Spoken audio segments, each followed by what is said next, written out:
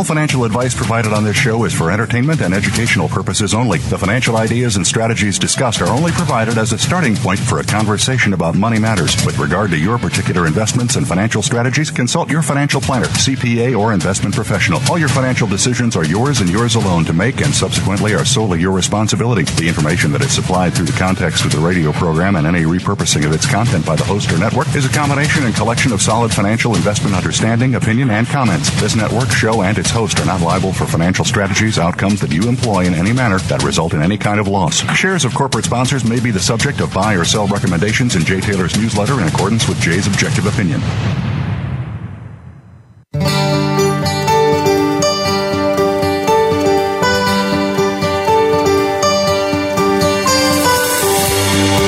Welcome to Turning Hard Times into Good Times with your host, Jay Taylor. This hour will help investors fix issues and achieve personal gain. Now, here's your host, Jay Taylor. Welcome to Turning Hard Times into Good Times. I am your host, Jay Taylor, and I'm speaking to you here from New York City on the 29th day of August, 2017. Before I talk more about today's show, let me remind you once again, I am the editor of a newsletter called Jay Taylor's Gold, Energy, and Tech Stocks. And it is indeed a good time to be owning junior gold stocks. They're doing very well, and we have some very exciting stories to tell you. One we'll be telling you about a little later in the second segment of today's show. But if you'd like to sign up for my newsletter, you can go to miningstocks.com, or you can call our office here in New York during normal work hours at 718-457-1426, 718-457-1426. Also like to encourage you to consider subscribing to my friend Chen Lin's letter. Go to chenpicks.com, chenpicks.com. Chen has done exceptionally well over the number of years with his investments, and his focus is also on some of the gold stocks, but in particular, he's done very well in the biotech and energy sectors over the last number of years when the gold shares haven't done as well. I do want to thank each of you for listening to this show, making it one of the more popular shows on the Voice America Business Channel. Also want to thank our sponsors for making the show economically viable. Our sponsors for today's show are New Range Gold, RN Resources, Novo Resources, Genesis Metals, Fireweed Zinc, and Osprey Gold Development.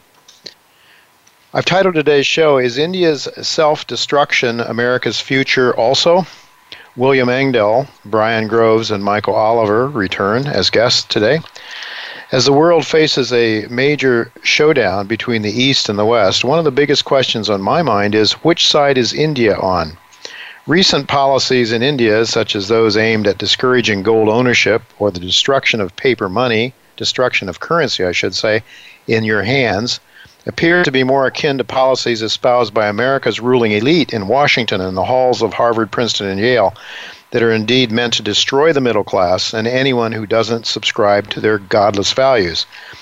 At about half past the hour, I'm looking forward to talking to William Engdahl about India's recent inclination to side with the Anglo-American Empire that is certainly built on the sinking sand of a fake dollar currency that is being enforced with eternal wars and devastation, rather than the more constructive economic policies, I would argue, of the One Belt, One Road initiative from China, Russia, and surrounding nations. So this is obviously a geopolitical issue of major concern, as well as a question of our own personal liberties in America. If, in fact, we will be deprived of holding gold and other forms of money, but instead subjected to the whims of increasingly totalitarian government and digital currencies that they can control. Well, Michael Oliver has been telling us that gold is in a powerful new bull market. He held firm on that notion, even as that prediction was looking a bit shaky a few weeks ago. But now that gold is breaking out, it is high time to pay attention to gold stocks, and in particular gold stocks that not only rise with the price of gold, but those companies that are in the process of making major discoveries. And one such company is Genesis Metals, a company that has prospects for outlining a multi-million-ounce gold deposit in Quebec.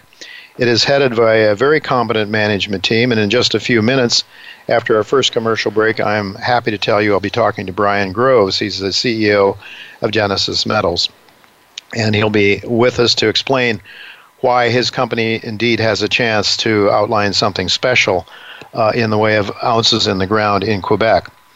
And why should we care about that? Well, it's actually quite simple. Genesis Metals currently has a market cap of only around $10 million in U.S. money.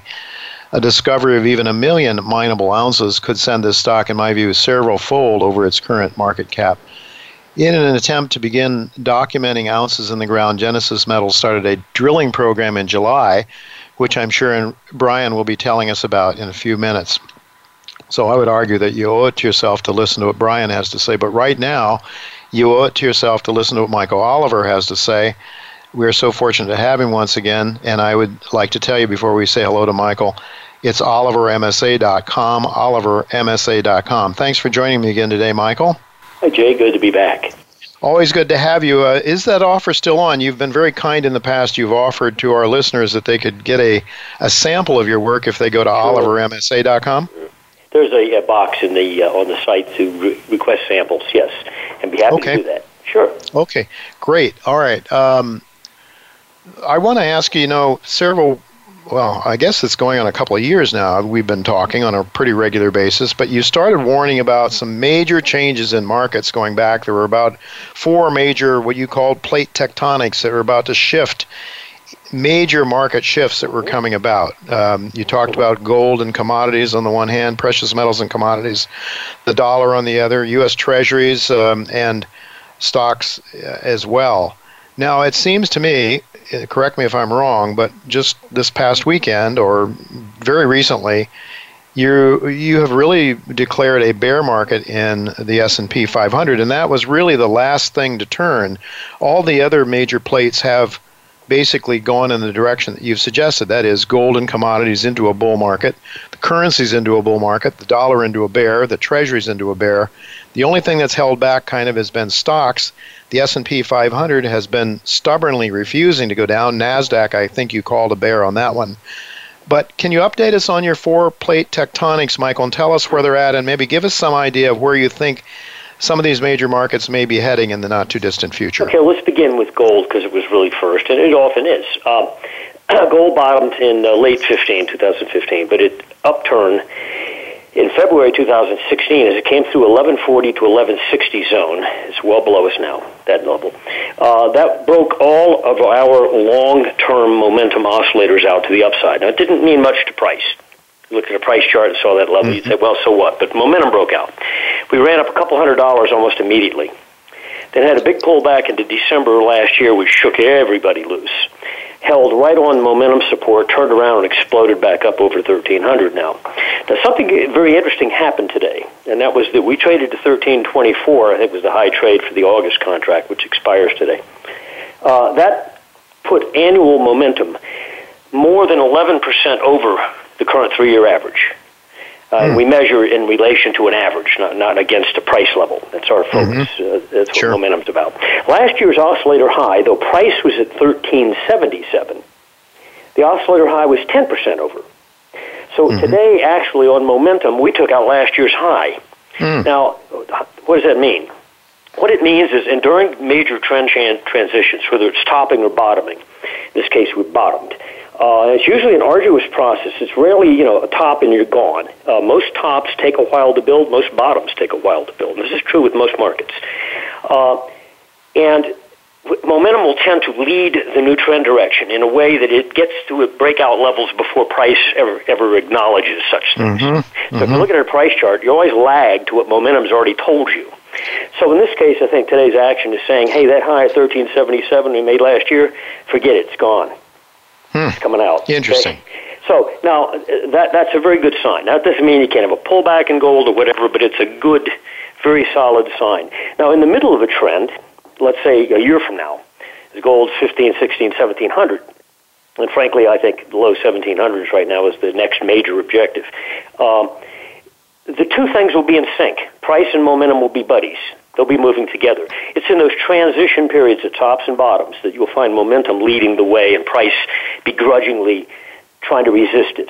But anyway, right now there's another feature on gold that price chart guys will notice. And if you look at just the last several years of price action, you can contrive a massive head and shoulder bottom using orthodox price chart methods. And it comes through somewhere above 1350. So I think that's the point at which most price chart guys will give up any bearish view and say, oh gosh, it really has bottomed. Momentum said it bottomed at 1140. And price will say if it breaks through 1350, well, if you do the swing measurement, it says swing objective of that head and shoulder bottom on a price chart, and I've got some momentum reasons to agree with this, is over 1700. That's just the first leg. I don't mean ultimate objective. So it's looking very interesting there. T-bond market broke down October of last year. So again, about 6 months after gold, 7 months after the bonds changed trend. They've been engaged in a counter-trend rally since, but it's a feeble, redundant counter-trend rally, just wasting time, I think. And I suspect bonds don't have much more to go on the upside before they roll over again, meaning rates go higher. Commodities are lagged, or what I would call in the emergent phase of a bull market. A positive signal occurred last October on the Bloomberg Commodity Index. And it shot up a bit and pulled back. Right now it's slightly actually below the original price of that breakout in terms of price level. But I think that the commodities are turning, and I think they are lagged to gold, which was the case back in the 70s, by the way, in that big bull market. They were lagged to gold by about a year and a half. Let's see, what else? Foreign exchange, dollar. Dollar broke down, in our view, when it broke through $99 index. It's now at 92. Today's action, just while gold took out last year's oscillator high, price of the dollar index took out the last 30 months of price lows today. Got last year's price low plus 30 months worth. So price is much lagged at the 92 level, to where it broke down on momentum, which was 99 back in May on our momentum work. So the dollar, in our view, is a bear market. Now even the price of it is exhibiting that tone and direction. So the one we're left with is the S&P. And it in the U.S. market in general is not really in sync with the global markets. If you look at Europe is at basically the lows of the year. The DAX index, the Euro Stoxx 50. If we were back down to a low of 2017, we'd be substantially below where we are right now. But I think enough damage has been done in enough key indexes and sectors of the U.S. market to indicate that the bottom is starting to come out, is starting to break. Now, I don't expect some dramatic 1987 type event. I suspect that the stock market is topped, but the process of decline could be a layered thing, and you might not really feel it in your guts until next year. In other words, you might be well off your high by the end of this year, but they'll still be debating what its trend is, is my view. Even if you have topped and have dropped 5, 7, 8% off the high, there'll still be bulls saying that's a buying opportunity, etc. But I think that there's a lot of the evidence on the negative side of long-term momentum says, no, you've broken enough stuff now to be certainly out of stocks. All right. Initially probing short, All right. Well, that's fine with me. I hate to see one of these gut-wrenching crashes, Michael. We don't need that. We really don't. And I'm very much assured by your confidence in gold and some of the other markets that we're definitely invested in. Thank you so much for being with us again, Michael. And again, folks, it's olivermsa.com, olivermsa.com. Go there, and Michael is kind enough to provide you with some trial information there. You can test his product out. I have to say that it is the best that I've seen for my purposes in terms of knowing, are we in a bear market? Are we in a bull market? Because as an investor, that's what I care most about. And thanks again, Michael, for being with us. Thank you, Jay. Always great to have you. Well, folks, we do have to go to break now, but don't go away because Brian Groves, the president, the CEO of Genesis Metals, will be with us, and they're involved in a discovery in Quebec, a gold discovery, that I think you'll find very, very interesting. You owe it to yourself to stick around, so don't go away. We'll be right back with Brian Groves.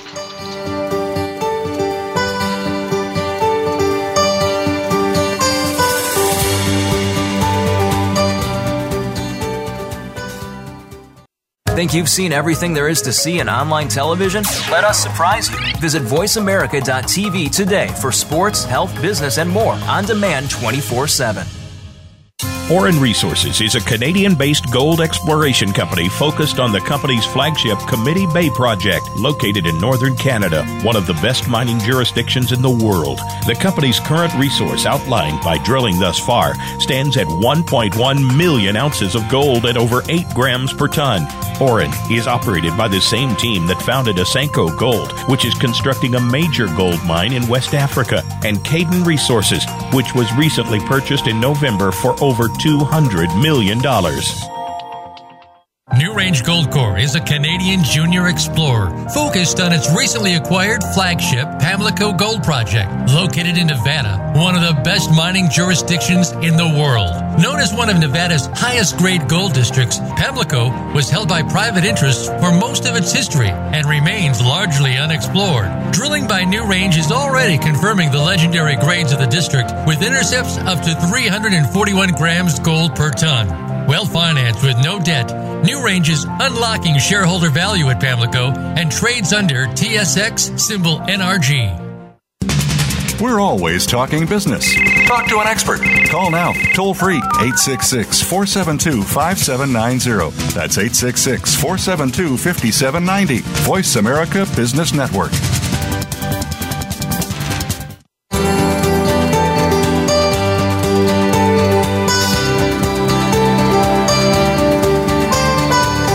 You're listening to Turning Hard Times into Good Times with your host, Jay Taylor. If you have a question or comment about today's show, Jay would love to hear from you at 1-866-472-5790. That's 1-866-472-5790. You can also send an email to questionsfortaylor@gmail.com. That's questions, the number 4, Taylor@gmail.com. Now, back to our program. Welcome back to Turning Hard Times to Good Times. I'm your host, Jay Taylor, and I'm glad to have with me once again Brian Groves, the CEO of Genesis Metals. Brian first introduced Genesis Metals to this audience on June 6th, so today we want to find out what has transpired since then, what the company has maybe learned since then about their Chevrier project in Quebec. Brian is, as I mentioned, the CEO, and he's a director of Genesis Metals. He's over 30 years of experience in Australia and Canadian mining exploration. He's been involved with a host of major companies, household name companies like Amex Minerals, Noranda, Placer Dome, and since 2003 he's been involved more with the juniors, and we're glad that he's using his talents for a company that I have some shares in, so recommended the stock, Genesis Metals, to my subscribers, and I'm very happy to have companies like Genesis that sponsor this show. I like to have companies that I like that sponsor this show. Genesis Metals trades in Toronto under the symbol GIS. In the U.S., you can buy it as I have under the symbol GGISF. 70.3 million shares, is trading about 14 cents in U.S. money today. Gives it a minuscule market cap of just a shade under 10 million U.S. dollars. Thanks for joining me again, Brian. Thanks very much, Jay, for having me again. Yep. Always good to have you here and to hear about your project, because it is one. In fact, I must say that as I was reviewing what you told us back on June 6th today in preparation for this show, I said, by golly, I've got to pick up a few more shares, and that's exactly what I did this morning. I actually doubled my share position, so it's but I mean, you have a good start there towards, I think, towards possibly proving up over 1 million ounces, maybe several million ounces of mineable gold there in Quebec. You had a 43101 resource of around 300,000 ounces, I believe, a historic resource that I believe was calculated under 43101 guidelines, but since you are now the owner and not the one that did the work, you have to do a bit more there to bring that up to the 43101 guidelines. And you have some fairly extensive drilling that was done in the north by Falconbridge in the past that also seems to be very promising. On July 11th, you announced that you would be starting a 10,000-meter drill program, of which I believe you're going to do 5,000 meters first, then perhaps study the results of that, and then do the following 5,000 meters. Do I have that right? And where are you at in that program now? Well, actually, we have just finished the first phase of drilling and trenching. So that entails around about 4,800 meters, close enough to the 5,000 meters that we had anticipated for drilling. And we also completed about 24 trenches. I'm sure most of your listeners realize that a trench is really just it's a fancy name for a big ditch to expose the bedrock using a backhoe. So we've had a very, very busy 6 to 8 weeks since we announced the start of drilling. very, very efficient drilling contractors in Quebec, so we've had very good production. So in that 4,800 meters, we drilled 26 holes, and the main focus at this stage was to do two things. One was to dedicate some holes to the main zone, which is the site of the compliant resource that you referred to of the 300,000 ounces. It's also the site, the zone that had an historic resource compiled back in the 1990s by Minova, which was Falconbridge Copper, so a blue chip base metal producing company.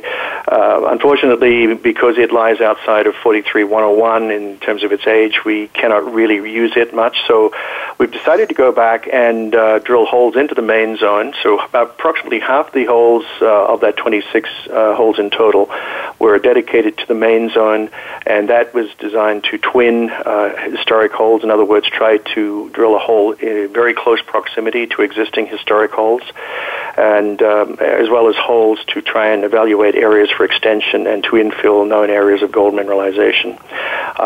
So the remaining 12 holes were then designed to evaluate IP, induced polarization, geophysical anomalies that lie in close proximity to the main zone. So we've, as I said, we've had a very, very busy summer.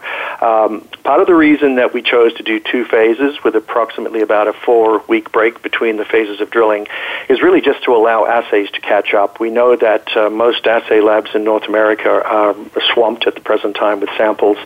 Turnaround times are typically 4 weeks or more, so we decided not to embark on the second phase until we had given ourselves an opportunity to collect all the relevant assay data from the first phase. And in that first phase, as I mentioned, we're testing some concepts and ideas as well as trying to get a better handle on the main zone. Right, so you can look at the drill core and maybe learn something from that and study that and sort of that along with your IP anomalies and so forth, allow you to set up your second phase 2, I guess you call it, of a 5,000 meter program? That's correct. Yeah, the main focus of drilling was all in the area of the main zone, as I mentioned. The second phase will be dedicating quite a few meters of drilling to the area that you referenced, which had been drilled by Falconbridge in the 1980s, even older than the main zone. So the Falconbridge Copper did quite a few holes in an area called the East Zone, which is in the northeast corner of the property. I was actually fortunate enough to be into, we had to blaze through bush there, but there's a large area of exposed bedrock in outcrop almost, where Falconbridge, you could see where Falconbridge had taken various samples and set up drill holes. But to me, it's still a very, very intriguing target. So quite a few meters, as I said, of the second phase of drilling, another 5,000 meters is planned starting in the latter part of September, will be devoted towards testing that area as well. Mm-hmm. So, and your trenching program, I guess, also is not necessarily meant to look for mineralization, but to find structures so that you know how to set up your drill programs? Typically, I guess our program this summer, Jay, is a little unusual. You typically do not run trenching and drilling concurrently, but we chose to just to try and basically evaluate as many targets as possible. We knew we had to drill holes into the main zone just for confirmation purposes and to allow us to start using some of the historic data from a compliant point of view when we're ready to update the resource estimate. But in most cases, trenching is very, very cost-effective at testing some of the IP anomalies just to see if we can explain the source of those anomalies. And in one particular case, one of the trenches on an IP anomaly appears to have uncovered a wide alteration zone which appears not to have been recognized before by any workers on the property. So we are eager to see what assays may come back from that. So it just shows that on a project that has had a fairly lengthy history of exploration going back about 40 years, that you can still make interesting areas, identify interesting areas that people haven't worked on before. So we're very fortunate. Just to apprise everybody, that's the end of our trenching program. We won't be doing any further trenches at this stage, and everything from here on, and as I mentioned, will be dedicated to drilling. And these are fairly shallow holes, I guess, so that you're looking at a 5,000 meter drill hole. A drill program can get you quite a bit of data, quite a bit of important data into mineralized zones. That's true. Yeah, we're anticipating another, as I said, another 5,000 meters, should be around somewhere between 26 to 28 holes additionally. And one thing we have also learned is in the main zone, we know that there is tight folding in some of the mineralization areas, and that seems to concentrate the higher grades. But what we've recognized by looking at the longitudinal sections, in other words, the orientation of the deformation zone is roughly northeast, southwest. So if we do a vertical slice through the drill data in that along that parallel direction, we start to see a rake, like a plunge or a rake to the south, which is quite intriguing. And we don't think that perhaps previous work has recognized there may have been a second potential control on mineralization. And again, this was part of our intent with this phase of drilling, was to try and understand what the controls on mineralization were, rather than try and drill for high grade. Let's see, if we can understand what controls the mineralization and look for areas for expansion. So in support of hopefully a larger resource estimate once we get to that stage. Sure, if you can understand the controls, the features that control the mineralization, then you can, I suppose, drill much more efficiently. So that's correct. Yes. Yeah. I mean, one of the things that really I found very promising is the idea that you had a lot of drill data that wasn't factored yet into that 43-101. And I think that historic resource of 540,000 ounces or something like that, do you expect that you'll be able to pull a lot of those ounces into a resource? And if so, how soon? I think we anticipate that we'll be able to use most of the old historic data. Again, twinning of holes is a very common step in the process of certification to keep the regulators and the exchange sort of happy, shall I say, in terms of the quality of the data that we're using. Sure. But I think what we're seeing, Jay, is that if this rake component is actually validated by further drilling in the second phase, it could very well be that we have a lot more drilling to do to build up that resource. I think the best guidance I could provide your listeners would be that we won't be charging into a resource estimate probably until mid-next year at this stage. It could come a little earlier, but again, with any measure of success, for instance, even on the east zone, by going back and reviewing all the data there and doing some smart drilling, if I can use that term, in the second phase of our current program. If we are successful there, then we potentially have another zone upon which we'll probably be looking at the opportunity to calculate a resource at some stage. So I think we could, I think that's probably the best guidance I can provide in terms of timeliness of an update. Sure. If I hear what you're saying, that historic resource of 540,000 ounces, if you charged forward and try to just, twin enough holes to get that into compliance, you may be actually shortchanging yourself or your investors in terms of what you might really have there, depending on if you see some structural controls, I suppose. That's exactly it. Yeah. If we see a predictive criterion or control, for instance, on the mineralization that offers potential to expand the resource along areas where no mineralization has been encountered previously, then I think it's in the best interest of shareholders to let us fully evaluate the size of the deposit before we get to the resource estimation phase. Yep. How much work was done up there with Falconbridge in the east? I mean, were there a lot of holes put down there? And if so, might there be a resource coming from that area sometime in the near future? It's very possible, Jay. The government assessment files indicate that they completed somewhere in the range of about 50 plus holes.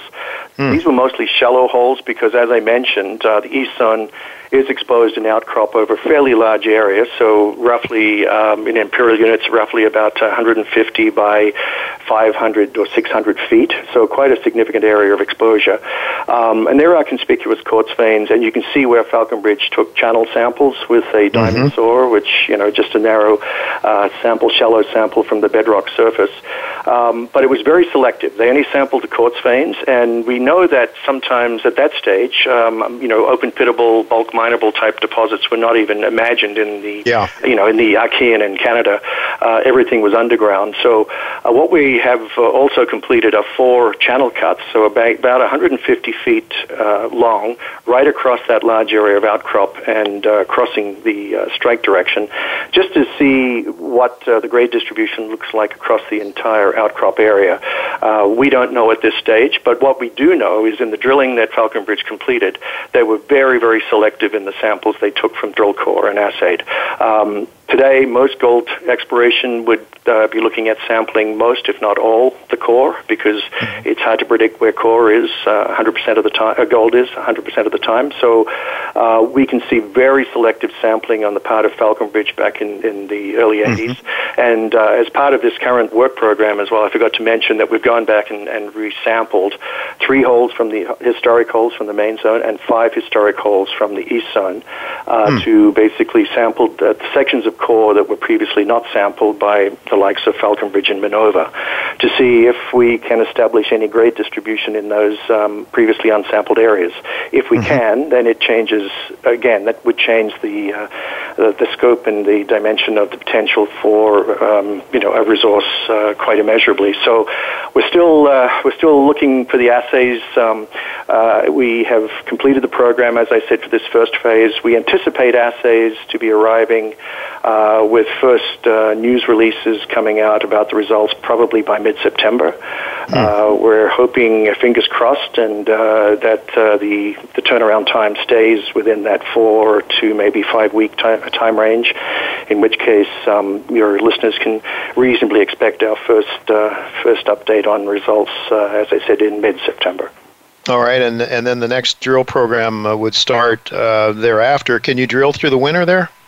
Yes, we can. We're very fortunate. The main zone itself is on the land. We can drill. If anything, eastern Canada has had a very, very wet summer, so it's been quite swampy and boggy. Some of the roads have been very difficult to traverse. We had to use 4-wheel ATVs to get to some of the trench locations just last week. But when that freezes, it makes for very easy access around the property. We're still considering the south zone, which is a second zone lying to the south of the main zone. It was previously drilled by Minova, but when the 2010 43-101 report was issued, the authors of that report concluded that if another 20 holes were drilled into the south zone, it might be possible then to have the sufficient drill density upon which to calculate a resource estimate. That south zone, though, a part of that lies under a shallow lake, so that would definitely be a winter program. So again, we'll have to figure that into the schedule for early winter next year. All right, Brian. Well, we're just basically out of time. I guess your drivers then, people should be watching for those assays and ongoing information that comes out of that, I suppose. Correct. Yeah, and with the turnaround, with the number of samples we've submitted, we can probably see assays announcements coming through for the next 6 weeks to 2 months, Jay. And okay. All right, very good. And you have enough cash to get you through. You'll probably need to raise some money next year, though.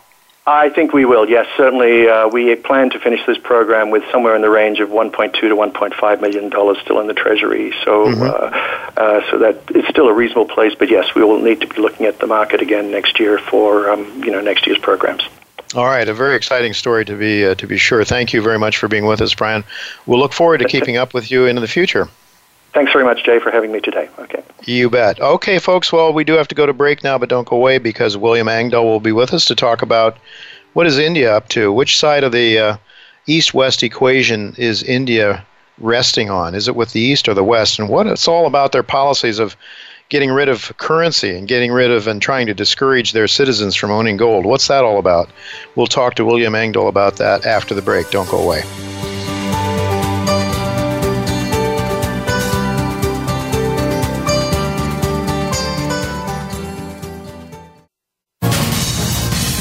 Voice America Business Network, the bottom line in business.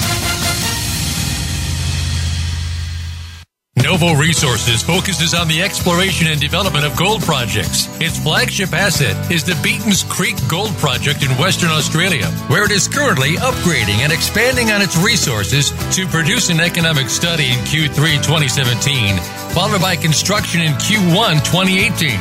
Novo enjoys a strong balance sheet and supportive shareholder support from the likes of Eric Sprott and Newmont Mining. It trades in Canada and the U.S. under the symbols NVO and NSRPF, respectively. We're always talking business. Talk to an expert. Call now toll free 866-472-5790. That's 866-472-5790. Voice America Business Network.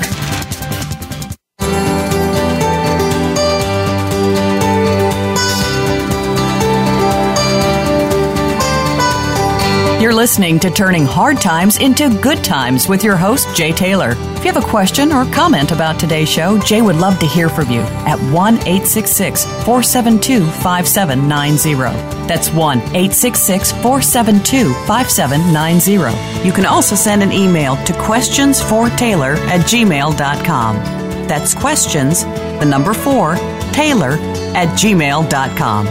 Now, back to our program.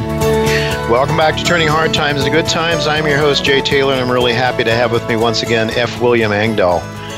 And I would like to tell you, suggest to all of my listeners that they go to williamengdahl.com. That's Engdahl spelled Engdahl, williamengdahl.com. Avail yourself there to William's very insightful essays. He writes very frequently. He's written a number of books that are extremely insightful and truthful, I believe, and very, very helpful if you want to know what is really true, or at least have a different perspective from the constant 24/7 propaganda that we are being fed day in and day out here in America, and I suspect in the Western world in general. Thank you for joining me again, William. Glad to be with you, Jay. Always good to have you with me. You know, one question on my mind with regard to geopolitics and the struggle between Asia and, I would say, the East and the West has been this whole issue of which side is India on. And so I was very much intrigued by an article that you recently titled, Has Narendra Modi Switched Sides? And as an overview to your article, let me just read what you said at the top of that article. You said, and I quote, "It's very discomforting to see the nation of India, one of the great potential leading countries of the world, systematically self-destruct, provoking a new war with China over remote chunks of land in the high Himalayas where the borders of China and Tibet Autonomous Region converge with India and the Kingdom of Bhutan is only the latest example. The question posed is who or what grand design is behind India's foreign and domestic policies under Prime Minister Narendra Modi? Has Modi switched sides? If so, to whom?" So, you noted in that article, William, that I think last year relations between India and China and even Pakistan and India seem to be improving. Can you talk a little bit about what seemed to be moving in a peaceful direction before some changes took place? What seemed to be the case was, it was formalized this summer, actually, but last year the vote was taken by the members of the Eurasian Shanghai Cooperation Organization, a group of nations, including Russia and China, and several of the key countries in Central Asia, including Kazakhstan, Uzbekistan, Kyrgyzstan. And they voted to accept, after several years of observer status, both Pakistan and India into the SCO format as full members. Now, shortly after that admission, Modi began saber-rattling against China, and it's like a bully trying to pick fights, but India itself is in no military shape to take on China. So you have to ask the question, who's giving China the backbone to make these provocations? And the answer doesn't go much beyond Washington and the U.S. intelligence, CIA, and such characters. Very clearly, you want to cut China down to size in terms of its growing influence in the world as a stabilizing economic power, among other things, among the most alarming for the Wall Street gods of money, as I call them in my book. Yeah. Wall Street bankers that think they own the world because they print all the money for the world, or a lot of it. And they cannot tolerate a peaceful emergence of a counterweight to their sole superpower status. And that's very one-sided of them, I think. But nonetheless, that's their flawed reasoning about world power.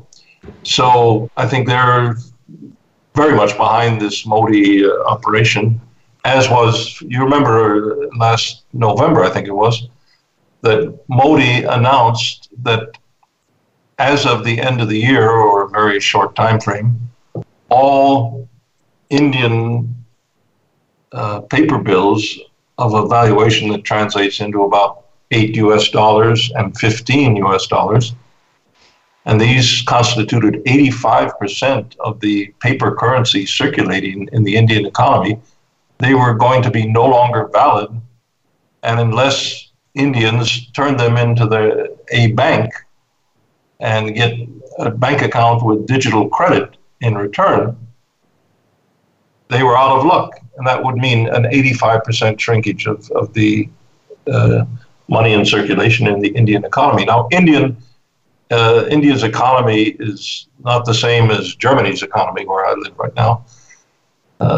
India's economy is primarily an informal economy of very hand-to-mouth business transactions by small shopkeepers and others to simply feed themselves. And a tiny percent of the Indian population is upper middle class, university educated, IT programmers, or what will you. And for the most part, India is still a third world nation in terms of most of the population. So what Modi did by doing this, and it was done on the instructions of the Reserve Bank of India, the central bank, was catastrophic for the Indian economy. And later Parliament reports demonstrated that. So one has to ask, what is Modi doing? Is he a sadist against his own people? And then provoking a potential war with China rather than a peaceful cooperation. And the argument of India is that China has invested some $60 billion in something called the China-Pakistan Economic Corridor, part of the so-called New Silk Road, or the One Bridge, One Road massive infrastructure project of China that is, to my mind, the most important physical construction economic project in the history of the last 500 years on this earth, and has the potential to transform the world economy, not just the Chinese economy. This is much bigger than China.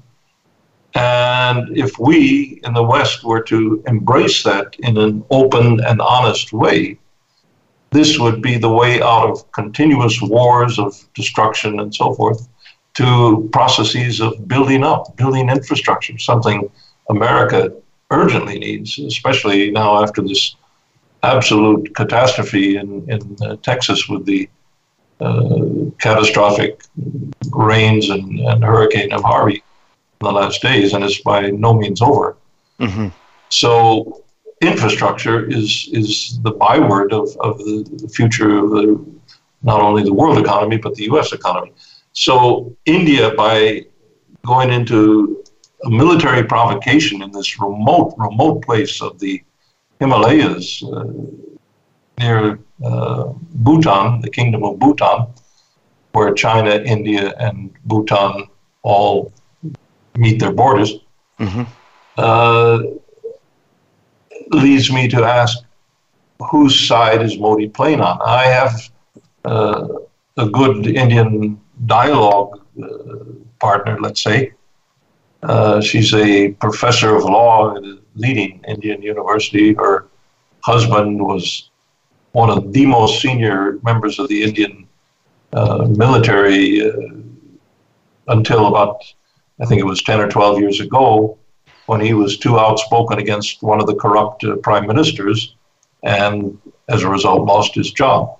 And she says that the tragedy is that Modi has never been anything but the marionette of the Indian oligarchs who are beholden to the U.S. or the Anglo-American oligarchs around groups like the Bilderberg or the Trilateral Commission or so forth, even though India is not, to my knowledge, a member of the Trilateral yet. Mm-hmm. But, and they destroy India, much as the British destroyed India during the colonial period, the East India Company, the British government. But Modi is doing that to his own people.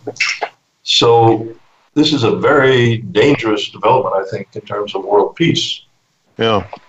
Well, William, trying to understand it from, from our policymakers' point of view or our ruling elite's point of view, the dollar, which I think is an illegitimate currency, it's a currency that's been forced on the world when Bretton Woods was pulled apart, especially in 1971. That was the end of any sort of notion of an honest dollar, because it was no longer based on real value. It was based on the might of the United States and the military-industrial complex.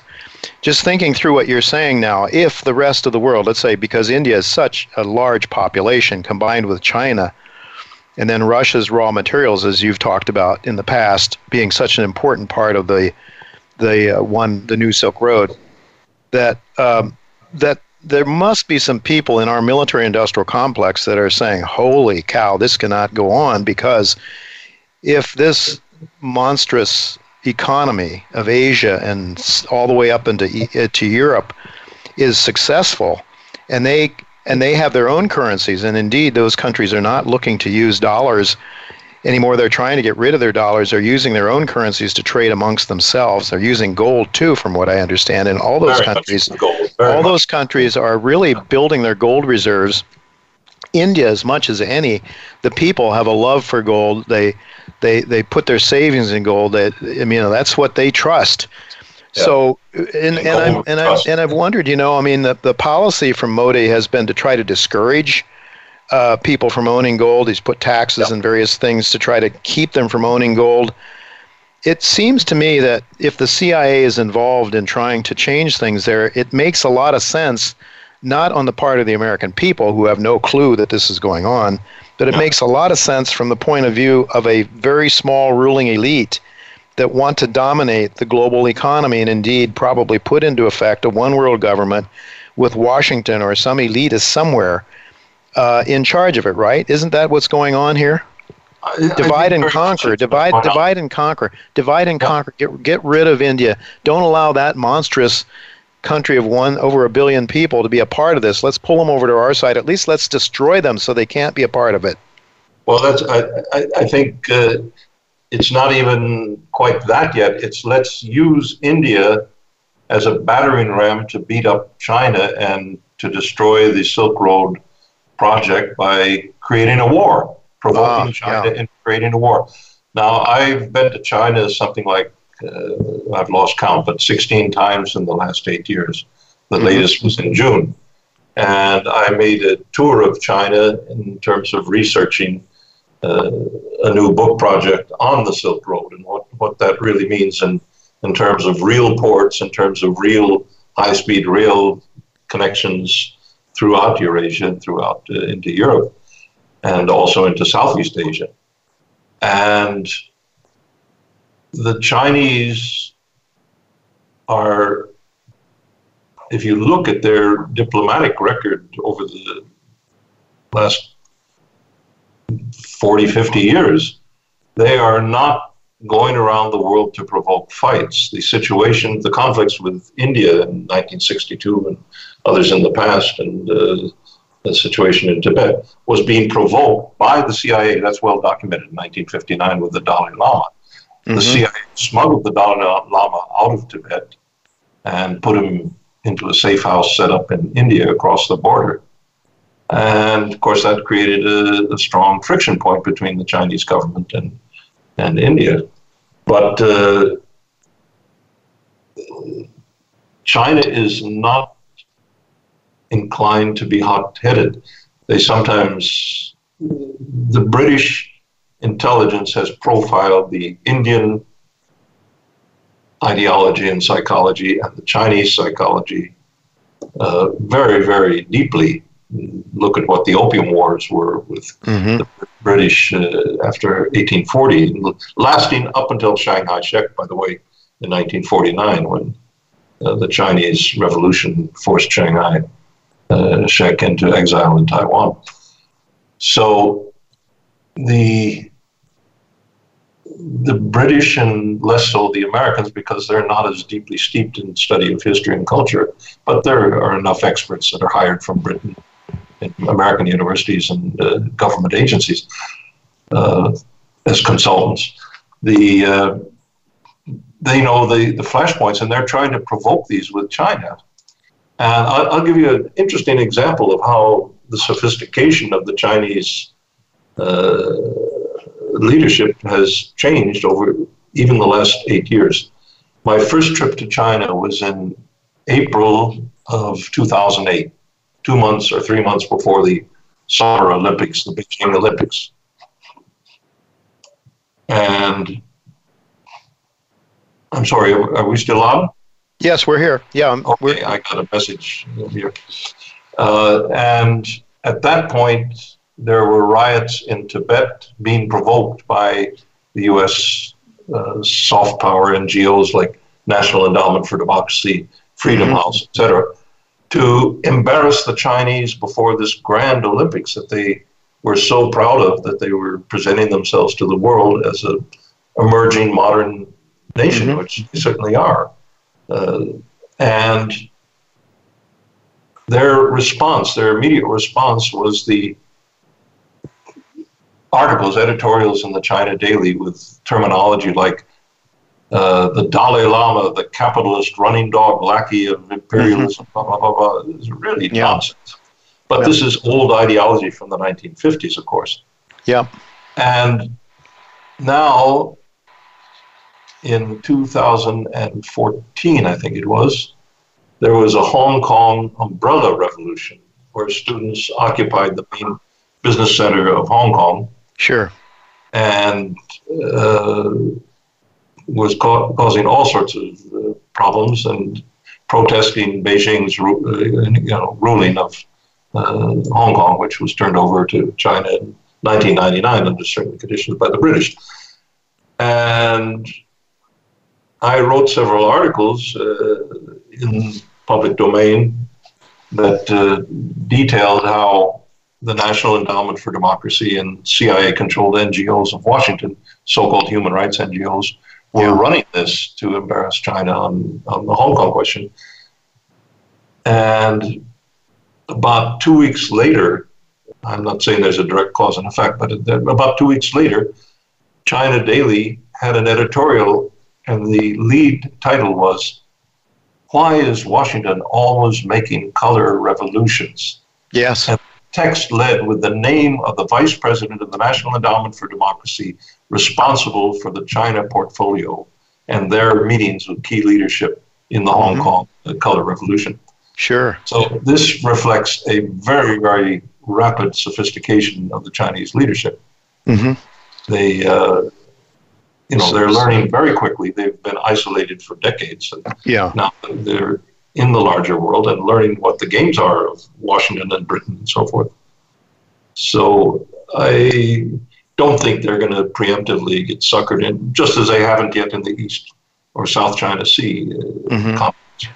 Yeah, well, certainly they would like to have access to their South China Sea and believe they should have some dominion over it. And why should the United States, I guess? And you can understand that thinking, although I don't think most Americans can. We've been so programmed to think that we should rule the world for the good of everybody else.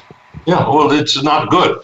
We've spent more than $1 trillion. $1 trillion. Think of what $1 trillion could do in the damaged parts of the Texas Gulf of Mexico coast after this catastrophe.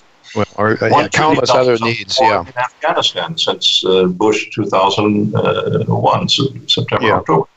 $1 trillion on a war in Afghanistan for what? For what? Well, I think President Eisenhower... Good for America. We don't Yeah, I'm sorry. No, I believe President Eisenhower warned us about that as he was leaving office. The military-industrial complex, it has a life of its own. And honestly, William, it seems to me that nobody is really in charge. This is some sort of a major monster that is just moving forward without... It's certainly the President of the United States, whoever he or she is not in charge. I think you would agree with that. I would certainly agree with that, yeah. I mean, just look at Kennedy and, maybe the last person to really challenge the military-industrial complex, some people believe, and we know what message was sent to future presidents after that. William, with 1 minute left, closing thoughts on this issue about India? Yes. Closing thoughts about India is at a crossroads right now. The Modi policies are destroying any potential of peaceful development of the whole Indian subcontinent. Either there's a possibility that Modi makes a road to Damascus shift, which I don't foresee, or there's a rejection of the Modi policies by layers of the Indian elites or the Indian leading circles, and a change of leadership. All right. In either case, if they continue down this road, it's going to mean the destruction of India. Well, we do have to leave it go at that. William, thank you so much for being with us. It's very important to folks to read what William says about these issues and many others. Very important information that you don't get from our mainstream media. Thank you so much, William, for being with us, and we'll look forward to doing it again in the near future. Thank folks, you very much. That is all the time we have today. Next week, John Rubino will be with me, hopefully Michael Oliver as well. Until then, goodbye and God's blessings to you.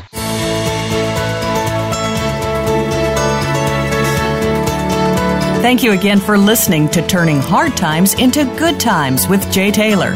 Please join us again next Tuesday at noon Pacific Time, 3 p.m. Eastern Time on the Voice America Business Channel.